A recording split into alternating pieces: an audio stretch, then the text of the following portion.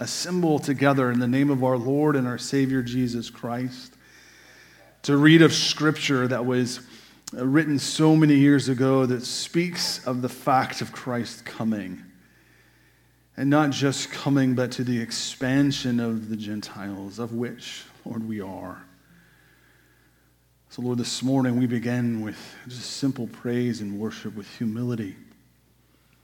And we praise you, Lord, for what Christmas means. Our Savior has come. And we just sing these songs. He has come that he might go to the cross to be our Redeemer.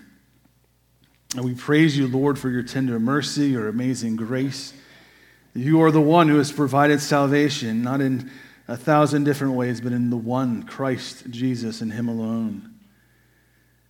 Isaiah says it is his name. He alone is the wonderful counselor, the mighty God, the eternal Father, the Prince of Peace. And we praise you for Jesus coming. We praise you, Lord, that he dealt not in part, but with all our sins. We praise you, just like the hymn writer, that there will be a day where we will shout praises of acclamation. But when we stand before him in glory, we will humbly bow. For we cannot express enough gratitude, Lord, for Calvary. That you dealt with all our sin, all our brokenness. And it is why you sent Jesus. This is why Christ has come. This is why Christ was born, to deal with our sin problem. And we confess this morning, Lord, all those sins that easily entangle us. We acknowledge that they separate us from you. We break fellowship from you. They grieve you. They are against you. So we pray, Lord, that you would forgive us. Forgive us of our pride. Forgive us of our hard heart. Forgive us of wanting our own way. Forgive us for just the multitude of reasons, Lord, where we've looked to self and not to you. And we pray that you would fill us with your Spirit afresh and anew, that we would, Lord, just have eyes to see, that we would see sin as it is recorded in your word, that we would call it that, repent of it, confess it, turn from it, and follow you, that we would grow, Lord, in our holiness. That we plead, Lord, for your grace and your mercy today, that you'd open our eyes, Lord, to that need. We pray, Lord, that your word would come alive, that we would begin to see, that your Spirit would instruct and teach us, that we grow in our obedience. We plead, Lord, for your Spirit again to fill us afresh and anew as this new year comes to an end and the next is right around the corner. Let us be those marked out with ambition to praise you, to proclaim you. Lord, we thank you that you love us, you care for us, that you are the one who has shined light into our dark life. The prophecy speaks of us. There's darkness in which you've come and have shined. So we thank you, Lord, that there is no end to your kingdom. There's no end to your righteousness, to your justice, to your love. It is forever and ever. Just as you tell us, Lord, it is. And so, Lord, with this confidence of knowing what is in the balance, we pray that this day your church, that each and every one of your redeemed saints would understand, Lord, the need for Christmas, what it means, the necessity of Christ. I pray that you could awaken your church to the need of Jesus and to the dangers of sin. I pray, Lord, that we would stop imbibing the world and the world's culture, and we would start proclaiming the power of the gospel of Jesus Christ. Pray that the gospel would come alive in us. I pray, Lord, over our missionaries, as we often do, that they would be supported, that they would be encouraged, that they would continue, Lord, in their calling. We pray over our brothers and sisters suffering around the globe for the name of Jesus. Many have gone into hiding or have given their life for the name of Christ. We pray that comfort would come, encouragement would come, but boldness would stay, Lord, that we would not deviate from the plan of proclaiming Christ. I pray for us this morning to be growing, Lord, in our understanding and in our holiness and our sanctification. I pray that we would be maturing, Lord, in your word, that we would be full of your Spirit, that we would speak your truth with confidence and boldness. I pray, Lord, for those this morning going through a hardship or a difficulty, Lord, the physical needs, we cast them, Lord, down at your feet. We ask, God, that you would be merciful and minister to us. You bring about strength and healing to our bodies. I pray, Lord, for those through this season are just wondering, is Christ really real? Is the whole message real? Or is it just something we do at Christmas time? I pray you would, Lord, open our eyes to the power of the gospel of Christ.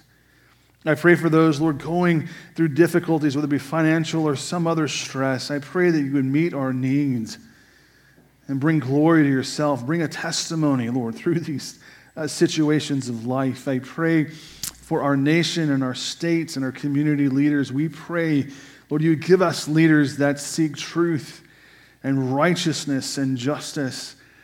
And Lord, if the ones we have will not do that, if you will not turn their hearts towards what is right and just, please give us leaders that will. Let us have a hunger, Lord, for righteousness for your name's sake. We pray, Lord, over our community and those who serve in our community to keep it safe, our first responders and those in the medical field and those who serve in different areas. God, we ask for your protection. We ask that you would strengthen our community, that we would stand against the unrest that we see happening in the world. But I pray, Lord, that our involvement in it, that we would be those consumed with outreach, consumed with the understanding of what Christmas is, the necessity of Christ, and we'd have a message to share, to live, to present. So, Lord, we ask, and we know that you have fulfilled. Christ has come. We know that he's coming again. We know you are the great God, the only God. And so we pray with earnestness, Lord, grow your kingdom here. And may we be a part of it. Lord, thank you for your love. Thank you for Christmas time. Thank you for Christ, our Lord, our Savior. We take, Lord, also time to pray over the offering. May it be an act of worship. And may our hearts be filled with gratitude. Lord, whether we give on back or online, may it be just a simple act of acknowledgement, of worship to you, realizing and knowing we are not defined, Lord, by our resources. All that we have is from you. You call us sons and daughters. Father, thank you. So we pray your blessing of the offering may be used for the furtherance of the kingdom and for the proclamation of the gospel. And Father, to all this, we simply say thank you, and we pray it all in the name of our Lord and Savior, Jesus Christ. Amen. Well, this time I'd like to dismiss the children, the children's church. And for the rest of us who are young, of course, we're young, but just a little bit older, would you turn your Bibles to the Gospel of Luke? Luke chapter 1.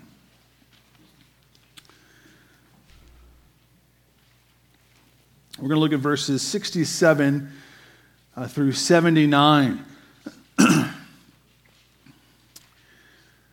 This being the Sunday before Christmas, we call this Christmas Eve. I thought it would be befitting to say, or look at the scriptures and say, what is the truth? That's what I titled this message. What is the truth about Christmas? No doubt you have seen every year, right? We have the lights and we have the stuff, we've got the songs, we've got the eggnog, the shows, right? All the things that seem to come with this season, but sometimes in the midst of all of that, we lose the central focus of what Christmas is truly about. Christmas is truly a rescue mission. Christmas tells us we have a problem. And there is one answer, and he must step into history. And he must live the sinless life. We are celebrating the birth of Jesus, but there is a reason he has come. When a baby is born, we like to hold a newborn baby and look at the child, and we marvel at all those things, but that's not why Jesus has come. He has come that he might go to the cross. He has come that he might die. Now, I know that puts a little damper on. We think of Christmas and lights and presents. No, Christmas means you and I have a sin problem. It shouts this. But this is what we're celebrating. And for us, we live in this culture, and the culture, no doubt, has created Christmas. There's always a counterfeit to anything the Lord says is good, and we see this throughout our history. Christmas has become many other things. Easter has become about Easter bunnies and eggs. I don't know how that happened, but it's right. That's what the world looks to. And there's a counterfeit, and then there's a reason that the evil one always wants to attack what is true. This is the gospel. This is what changes life. This is what moves you from the family of Adam, right, the family of Satan, to the adoption by the power of Christ to the family of Jesus. This is the message of Christmas. It is the beginning of the gospel. Christ must come. He must be sinless. Otherwise, we cannot have a sinless Savior. It all begins here. The book itself, the Bible, is a rescue mission. It is a book about redemption. Sin enters the world in the 3rd chapter of Genesis. Christ enters, right? All the prophecies that speak of him. He comes into history. The Gospels tell us who he is, how to follow him, how to know him. The early church is established to communicate, to evangelize. And it tells us he's coming again. It's about him. It's about what he has done. It's about the fact that he had to come because you and I had a problem. And none of us are innocent of it. We had a sin problem, we're born into it. Well, we realize that also that we can shout these things, but the world, right, has its own ideas, especially of Christmas. And there's countless movies with just, I don't know how they get Christmas into some of these movies, but it's okay, that's a Christmas movie. They're devoid of anything that has to do anything spiritual. But it reminded me of this story. There was a time back in 1879 where there was a reporter, and he was in Boston. He was around the time of Dwight Moody, and he was watching. He was one of those reporters that just kind of wanted to catch Moody in his problems and kind of write about it and kind of expose these things. But on his way to one of the services, he noticed that there were 3 girls. It was around Christmas time, and they were looking into this window, and there was all these toys there. And one girl was blind. And he marveled at the other 2 girls who kept trying to communicate and explain to the blind girl, their friend, what they were seeing, and the colors and the shapes. And he just thought how difficult. This reporter sat there and marveled at this, at the lengths that her friends would go to explain the toys that they were seeing in the window. And he thought how difficult it must be to explain to someone, right, who cannot see it, can experience it, what you're experiencing. Well, he wrote this. This was the heading for his thing. He put it in the paper. And he wrote this article about this experience. And a few weeks later, he was attending Dwight Moody's service, as he wanted to do, and try to catch him in an air somewhere. But to his amazement, Dwight Moody mentions this story. Dwight put a little spin on it spiritually. He said, this is what it's like when Christians try to explain the glory of Christ, the need of Christ, the message of Christmas to a world that just can't see it. And isn't it amazing, out of our reading, and we'll see it again, Zechariah's prophecy, there must be a light that must shine. Christ must come. And I would say today, much of the world, I don't know what they're running with. What you win them with is what you win them to. They're running with whatever story is popular, or this is whatever they may think of Christmas. And unfortunately, in many of our churches today, I don't think they understand what this is about. Christmas shouts, we have a problem, and it's the beginning of God's rescue mission.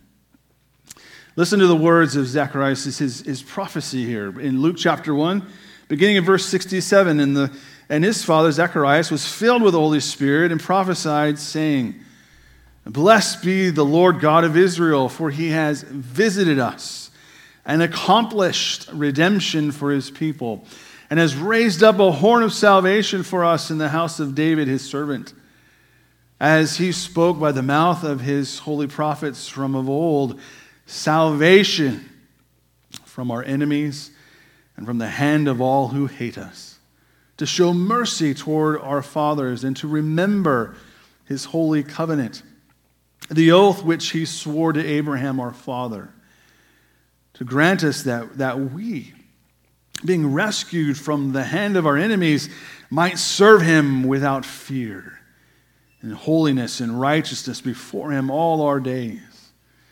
And you, child, will be called the prophet of the Most High. For you will go on before the Lord to prepare his way, to give his people the knowledge of salvation by the forgiveness of their sins, because of the tender mercies of our God, with which the sunrise from on high will visit us, to shine upon those who sit in darkness and the shadow of death, to guide our feet into the way of peace. Zacharias is speaking of John making the way straight and the fact that Christ is coming. Let me offer a brief prayer as we begin to look at this passage. Father, once again, we call upon your great name and ask, God, that your Spirit would be with us, that you would open our eyes to the truth of what is being explained to us here. And let us understand this prophecy. Let us realize, Lord, the fact that Christ has come. These have been fulfilled. Let us rest in that. Let us trust in that. And let us grow, Lord, in you. I pray you get me out of the way that we would receive what you have for us today. In Jesus' name, amen. Well, as you imagine, we've read this passage and nowhere did we see chestnuts roasting on an open fire and Jack Frost nipping at your nose in this prophecy. Clearly, those things are not inside the scope of what this message, the fact that Christ is coming, is about. Salvation deals with just the messy fact that we are sinners. Christmas, I know we don't always think like that. Hey, it's Christmas time. I have a sin problem. It's usually not what we equate together. This is the fact. God is moving in the earth. He is sending his Son. We have a problem. There's no hope for us. He knows us. He knows you. He knows everything about you. He's got the hairs on your head numbered, and he's good at subtraction, right? Every year we lose them. He knows those. He knows everything about you. He knows exactly what we need. And just as the angels, we sang that song earlier, hark the herald angels sing, Luke 2, verse 11, for today in the city of David there has been born to you a Savior who is Christ the Lord. The Lord knows what we need. Here we see Zacharias, familiar with this story. An angel comes to him and tells him what's going to happen. You're going to have a son. You're going to call him John. And he probably scratches his head. Where does John come from? That's not in the scripture passages, but I can imagine that because they were questioning about the name. Of course, he is doubting. He's unsure. He questions whether this can actually happen. Can my wife and I have a son? We're old in age. So the angel silences his mouth. He's unable to speak. We realize that the moment comes, John is born. They ask his name. He writes it down immediately. His mouth is open. His name will be called John. He's filled with the Holy Spirit. He gives this wonderful message for us. And it is what I call the title of this message, the truth about Christmas. God is sending a forerunner. John the Baptist is coming. He is going to prepare the way for the one who will come, who will deal with our greatest need. See, this Christmas is not, even though we enjoy, personal fulfillment at Christmas time, the lights, singing songs, it's not about that. We enjoy maybe giving gifts or receiving gifts. It's not about those things, even though they might be okay, right? They're not even about being with family, even though family is a blessing of the Lord. That's not what Christmas is about. Christmas goes beyond all those things, and it goes right to the greatest need of your soul. Reconciliation with your Creator. Scripture is replete with this truth. There's not a work on the planet we can do to save us. God is aware of this. He sends a Savior. God acts. It is a good time. I know Christmas for many of us, it can be difficult, loss of loved ones and family, but for the Christian, there should be an element of joy. A joy that's eternal. Because his love does not change. So we need, this is our greatest need, reconciliation. And this, Zechariah's prophecy is themed on salvation. He's explaining to us what's going to happen. He mentions the accomplish of redemption in verse 68. He mentions the horn of salvation in verse 69. He speaks of salvation from our enemies in verse 71. He says that he will give us knowledge of salvation in verse 77, and that we might be rescued from the hand of our enemies in verse 74. It is replete with the realization that you have a problem, I have a problem. There is one who's going to clear the way, and the one that follows him is going to go to Calvary and pay for our sins on the cross. Merry Christmas. This is my first point. Salvation is initiated by God alone. By God alone. Why do we celebrate the birth of Jesus? Because God so loved the world, He decided to place His Son in it. That's an amazing fact. He so loves you that Christ would come. Now, there's nothing forcing God to love you. I know you may think, I'm pretty good. I'm an easy guy to love. I'm good. There's nothing like that forces God to love us. God is, out of His own attribute, His character, love, and so He moves. Salvation is of the Lord. We see this in verses 68 and 70. If you go back and look at the passage, we see these words visited us or visit us. In 68 it says, blessed is the Lord God of Israel, for He has visited us. He's the one who's coming. And we see the past tense and accomplished redemption for His people. We see in verse 78, because of the tender mercy of God, there's the mode of action, the MO for the Lord, right? The mode of operation, tender mercy of God, with which the sunrise, capital S, from on high will visit us. There's the language of Isaiah there we just read in our scripture reading. So the point is, we didn't go searching for Him. And we read in the gospel account of 3 wise men. Even they weren't sure what they were looking for, but no one is desiring Him. No one is going after Him. We see to be in this lull of 400 years of silence, and then God moves. Christmas. God visits us. Why? He knows our helpless condition. He knew this back in Genesis chapter 3. And He met our enormous need in the person of Jesus. So we see these prophecies. He's been speaking this over and over and over again. Found in the Old Testament, we see Joseph, right? The idea of God visiting His people. Genesis 50, 24 and 25, we see Joseph speaking that God will come. God will visit His people. And see, in Zechariah's time, there has been nothing. There's been 400 years of silence, and no doubt they're thinking maybe God has forgotten about us. We're under Roman occupation here. There's something wrong. God has left us. He's forgotten about us. We haven't heard a word. But then, right, the birth of John, the forerunner. Verse 68, blessed be the Lord God of Israel. He is the one visiting us. He is coming. I can imagine if you were living in poverty or in a desperate situation and someone who had means to do something about it came and visited you, I'd imagine your response would be, I'm going to receive some help here. Look what God does. We see Zechariah telling us there's one, He's coming. John will prepare the way. Jesus is coming. The horn of salvation is coming. But it's not just enough to send Him.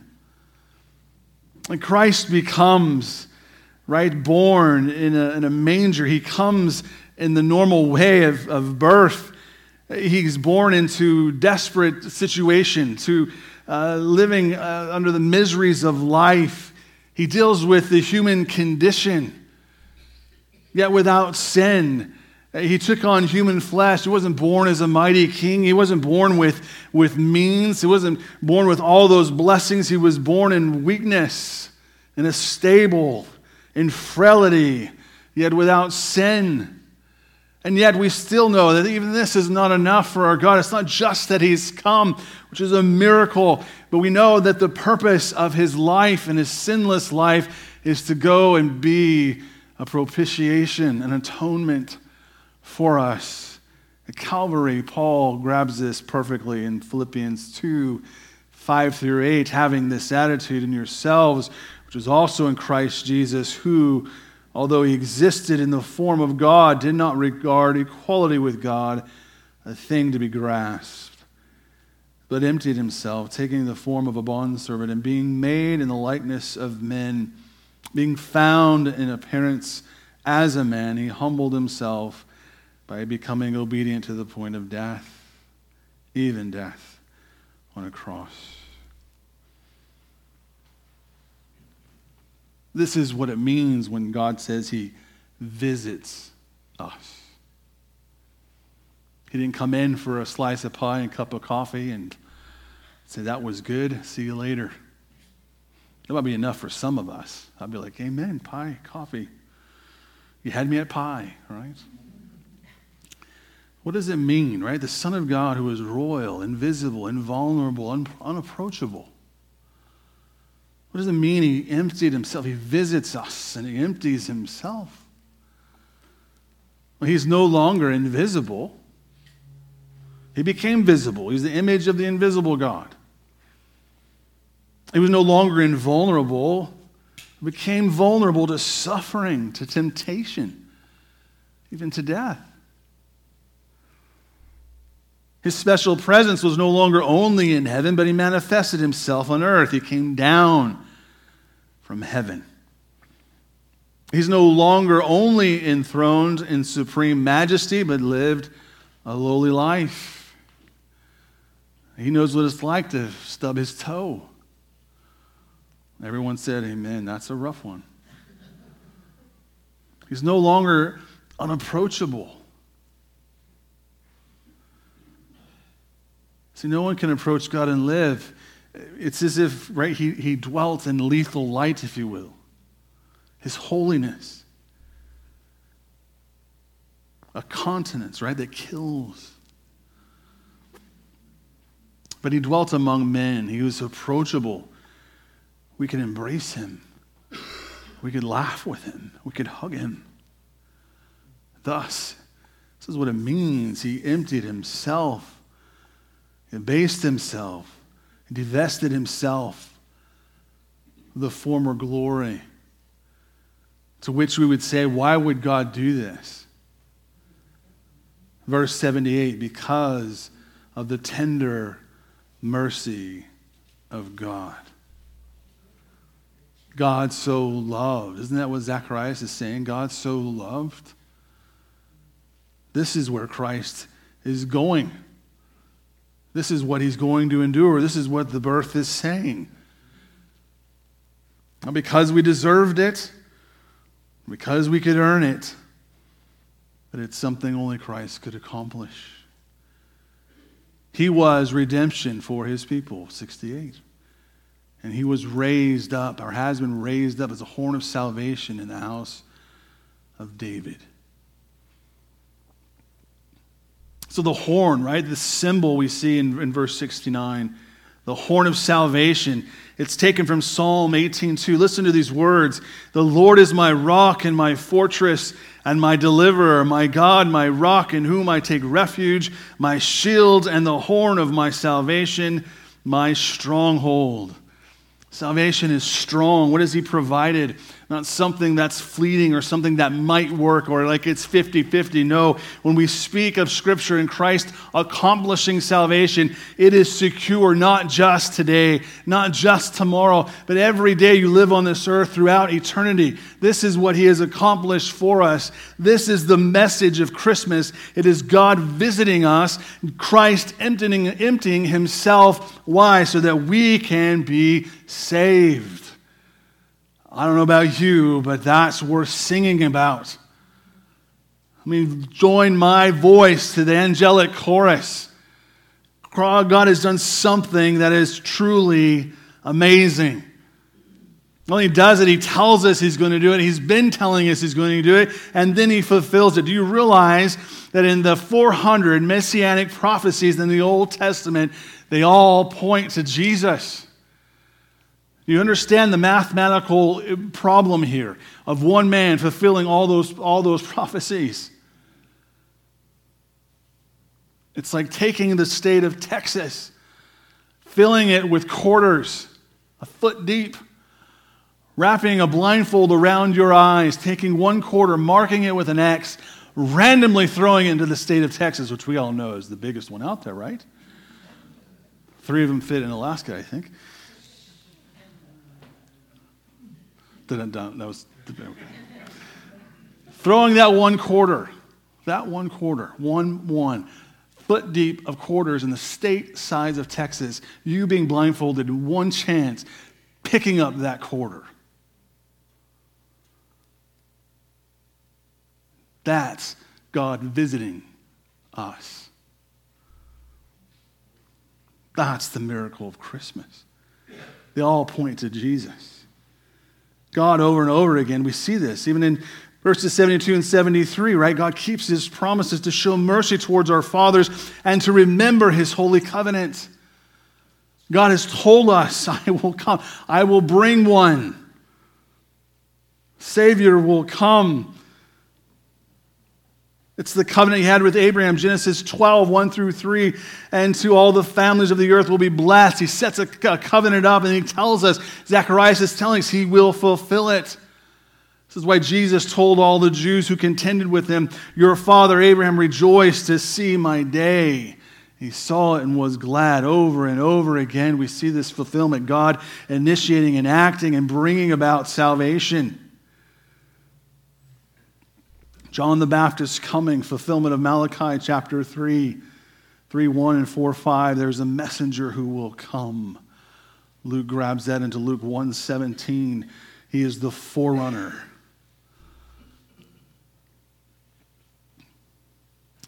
The point is simply this: salvation is apart from any human initiative, any human efforts, any human merit, any human ability. God told us about it. God kept his promises. He fulfilled it. He provided Jesus. We can't earn it. But this is the message of Christmas. So we see, right? Here's the message. It's initiated by God. And it's achieved through the one, Christ alone. We might think today, this is my second point, salvation is achieved through Christ alone. Verse 69, we might think that if there's one way to be saved, there's probably two. And if there's two, there's four. If there's four, there's eight, and go on and on and on and so forth. That's not what Scripture says. There is one and only one. There is one who has raised up a horn of salvation for us in the house of David, his servant. Now, Jesus' name is not mentioned specifically in this prophecy, but he is described. The horn of salvation from the house of David is simply speaking of Christ. It is the fulfillment of what he will accomplish.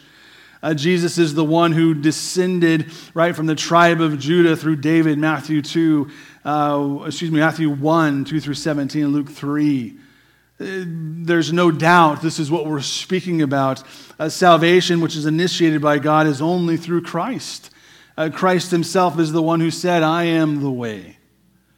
I am the truth, the life. No one comes to the Father except through me. If you're here this morning and you're thinking, well, God, there's a few ways to salvation, I'm going to tell you the Scripture blatantly says no. There's one. And praise God, there is one. And that one is sufficient, not for some of your sin, but for all of it. We see this again, John's prophecy in Luke 1:76. And you, child, will be called the prophet of the Most High, for you will go on before the Lord to prepare the way. So John goes and prepare the way for who? The Lord. John recognized the divinity, of Jesus, and he affirmed it when he says, "This is he on behalf of whom I said, after me comes a man who has a higher rank than I, for he existed before me." Out of John's own mouth, he is telling us it is Christ, Christ alone. There is no other. And Jesus said in John 8, verse 12, "I am the light of the world. He who follows me will not walk in the darkness, but will have the light of life." And we see this in Isaiah's prophecy. There is a light that will shine to the Gentiles. And Zacharias is saying the same thing. There is a light that must shine. Jesus is saying, "I am that light."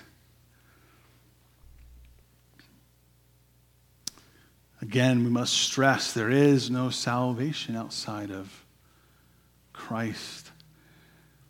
It shows at Christmas time, the birth of a sinless Savior, again, the drastic need you and I have, whether we see that or not. So God initiates this. This is Christmas. God has sent Christ. There's been 400 years of silence. And then we're speaking, we're running, we're gunning. John's on the scene. He's eating locusts and honey, and he's preaching without fear the gospel, telling those to repent and to believe and to be baptized. And then we see, Christ come, and it is Christ who is the one who will secure our salvation. This leads to my third point. Salvation is necessary. This is their message. They just didn't go from, hey, here's this little guy, Jesus. He's a little baby, and he's got this great sense of humor. He smiles at the funniest things, and they walk away and do nothing about it. No, it goes to a purpose. It goes to a message. It goes to a life. It goes, to every soul. It is a message that we need to hear. What we need to realize is, friends, we don't get into heaven on a technicality. Christmas is shouting this. You don't get to heaven because of loopholes. You don't get to heaven because you sang louder or looked better or loved your neighbor more or whatever else you might want to fill in there. This whole prophecy with Scripture is saying there is one way.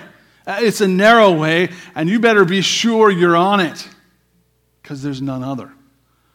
Yes, there's another way, Jesus tells us in Matthew 7. There's many on the broad way. Right? It goes to hell. You don't want to go that way.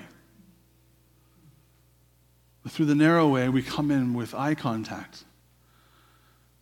I see Jesus, and he sees me. He sees you. Without speaking a word, he knows your train wreck of your life. And you might have that moment when you're looking at his eyes and going, there's no way this can save me. To which Christ will respond, my blood is sufficient. Go through the narrow way. Salvation is necessary for redemption. 71, verses 71 and 74 says, salvation from our enemies and from the hand of all who hate us. 74, to grant us that we, being rescued from the hand of our enemies, might serve him without fear. What was missed here is this prophecy is speaking of a national deliverance. It references the day in which Christ will return and bring all under authority into his kingdom. And this is what the Jews of John and Jesus' day were running with. They thought he's going to come, he's going to wipe out the Romans, he's going to take care of all our bad guys. We don't like them, Lord, just wipe them out. In Jesus' name, yes, we'll place that on there, make us feel better, but take care of it. But this is not the message we see from John nor Jesus. There's no banners flying saying this is a political takeover, follow me.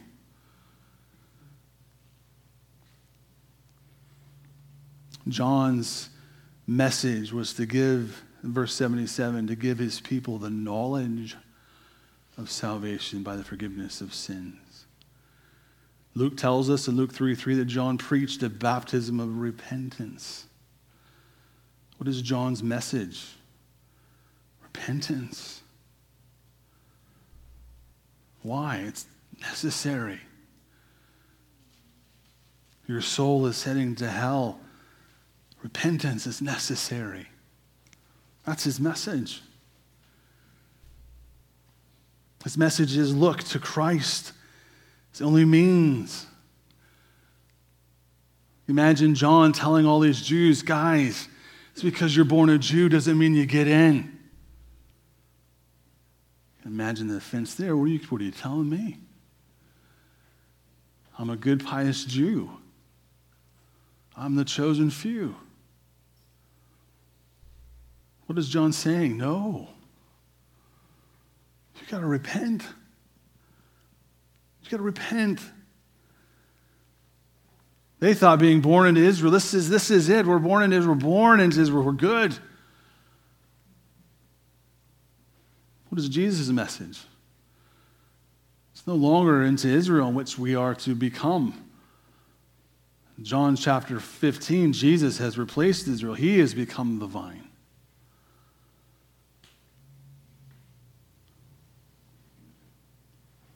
See, God cannot overlook sin. He's not going to overlook it. He has to deal with it. This is why Christ has come. God is just and holy. He must maintain, right, those standards. So he must do these things. Otherwise, he ceases to be God. See, we don't get in because we're Americans. Some today think we might, I'm a good person. What's your standard? Well, I'm good. I just go with it. I am. We stack it against what God demands. God demands perfection. Your goodness falls miserably short. Are you going to stand at the last day and the last breath of your life and go, yeah, I'm pretty good. I've got this locked down? I fear for you if that's what you're thinking. So we get in only through Christ. We must realize that Jesus today is available. Why? Because God is full of mercy. And all those who repent and believe on the Lord Jesus Christ have a hope of eternity with him. It's that. But when Jesus returns, with which this prophecy is speaking to, there will be no repenting. There will be judgment. That's the reality. Why is salvation necessary? Get your soul right and reconciled to Christ. Why is Christmas so important? Because this is the beginning of what we see of the rescue mission. It is necessary that Christ came. It is necessary that he was born innocent. Otherwise, we don't get the Savior. Zechariah says in verse 79, to shine upon those who sit in darkness and the shadow of death, to guide our feet into the way of peace. What does that mean? The world thinks, right, whatever it wants to think about Christmas, it's devoid of anything spiritual, but the world is lost. As Zacharias is telling us, the world is going around as if they are blind. And they are good with it. They're in darkness. They sit in darkness. They sit in the shadow of death. They can't sleep because of the fears of life, the dread. They huddle in darkness, hoping for something. This is where the Christian can say, friend, let me do my best to explain to you, as a person spiritually blind, the glories and the mercies of Jesus Christ. Let him shine in your darkness. This is the picture, isn't it? We're born blind and we think we're good. I'm born in darkness and think this is the only way. This is what it is. I'll take my chances. I'm okay. I'll go to bed at night and I don't have peace, but I think I'm okay. How do I reference that? I don't know.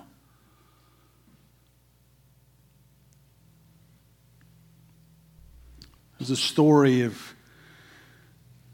Dr. J. Wilbur Chapman. Spoke of what he called the prodigal son who had come home to his mother's funeral. And he lay by the casket of his mom, his deceased mother, and he wept bitterly. And the father, at the appropriate time, thought this was enough, and he said, "Son, it's time to stop weeping. It's time to go." And hoping to help his son a little bit in his grieving process, he said, "We will see mother again." The boy, understanding his plight, responded, said, "Yes. Yes, Dad, you and sister shall see her again. I know, but I shall not, for I'm not going that way."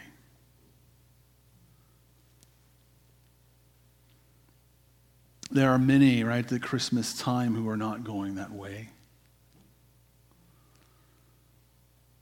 Christmas is to be a message that shouldn't get lost in all of the lights and all of the crazy movies and shows.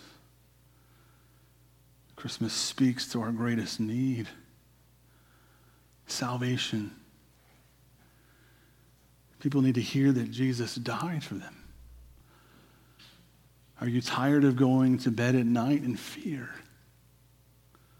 Are you tired of your broken life? Are you tired of all the pain? Are you tired of suffering? Don't just sit there and weep. Come to Christ. God is full of mercy. It is his tender mercy upon you. God has compassion on sinners. God has compassion on you and me. Stop thinking you're good. Start realizing your need. Realize that you are created and God he must judge sin. At the end of your life, you will simply stand there on your own accord thinking you're good enough. Or you'll stand at the end of your life in front of that judgment seat and plead the blood of Christ, to which he is more than sufficient, to which is acceptable to our God. Years ago, there was a man named Dr. Bernardo, and he ran an orphanage in London. He was approached by a dirty, ragged little boy who had asked and desired to be admitted. The doctor looked at him and said, "But my boy, I don't know you. Why should you come here?" The boy quickly looked upon himself and realized he had nothing but his rags, and he simply presented him to his hopeful person who would let him in the orphanage and said, "Sir, if you please, this is all I have that recommends me is my rags." With tears in his eyes, he grabbed the kid and said, "That's more than enough." The question this morning is, do you need forgiveness? Do you feel that this love is too far away? Do you feel you're on the outside and think this is too good for me? Well, then, my friend, I would encourage you, present your rags. Present your brokenness. Cast your life down and call upon his name. And begin to realize and learn what Christmas is all about. Redemption. God is more than willing. He has tender mercy for you today. And so we see this is the truth of Christmas. It is God initiating a rescue mission, right? It is God alone doing this. It is achieved through Christ. And him alone it is necessary because you and I are born with a sin problem. We're born into those rags, and for some reason sin has so blinded us that we think that's the right way. But God has an answer for that. This leads to my last point. When we come to embrace Christ, we've held him, not his fingertips, when we've embraced him, when salvation has come, it results in a life that is changed. It's a life of what I call holy service. He says in verses 74 and 75, to grant us that we, being rescued from the hand of our enemies, might serve him without fear, in holiness and righteousness before him all our days. So again, just as salvation is not this little child who came in and we just forgot about him, right? He grew up, he had a message, he went to the cross. Same when we come to know Jesus. It's not, okay, we're saved and we go about our own business. God doesn't save us simply that we live happily ever after, even though eternity is ahead of us. But we don't live our lives ignoring others. It becomes the desire of a Christian to glorify my Savior. I want to lift him high. I want to follow him, and I want others to come to know him. And I realize that puts me in the position of two of the girls trying to explain Jesus to the blind. But that is now what I've become, along with you. Let me explain Jesus. Let me tell of Jesus. Let me speak of Jesus to a culture that is blind. Let me show compassion. Let me show love. Let me minister to them. See, salvation always results in a changed life. There was a story of a Salvation Army officer. His name was Captain Shaw, and he went to a medical mission field to a leper colony. When he got there, his eyes had welled up with tears, for he saw 3 lepers in front of him who were not only criminals, but they were just simply worn down and overwhelmed with their leprosy, and they were bound by chains, and these chains cut in to their diseased flesh on their wrists and to their ankles. And with tears, he called to the guards and said, unfasten these chains. But the response was that it's not safe. These men are criminals. And in an act of compassion, the act of the heart of a Christian, he says, I will be responsible. Their suffering is enough. So he took the keys and he himself loosened the chains on their wrists and their arms. Allowed these criminals to walk freely. It is said about 2 weeks later, Captain Shaw had some misgivings about that action because he had to leave. He had to leave his wife and his child behind overnight. He had to make a trip, and he worried about it. His wife, trusting the Lord, said, we're going to be okay. He goes on the trip. The next morning, Mrs. Shaw went to the door, and she was startled to see the 3 criminals lying on her steps. And one explained, we know the doctor is away. We stayed here all night to make sure no harm came to you. That's the response of the doctor's act of love to them. I will serve your family freely. Now the question to us, come to Calvary, where Christ has taken the chains off of our hands, our ankles. How are we to respond?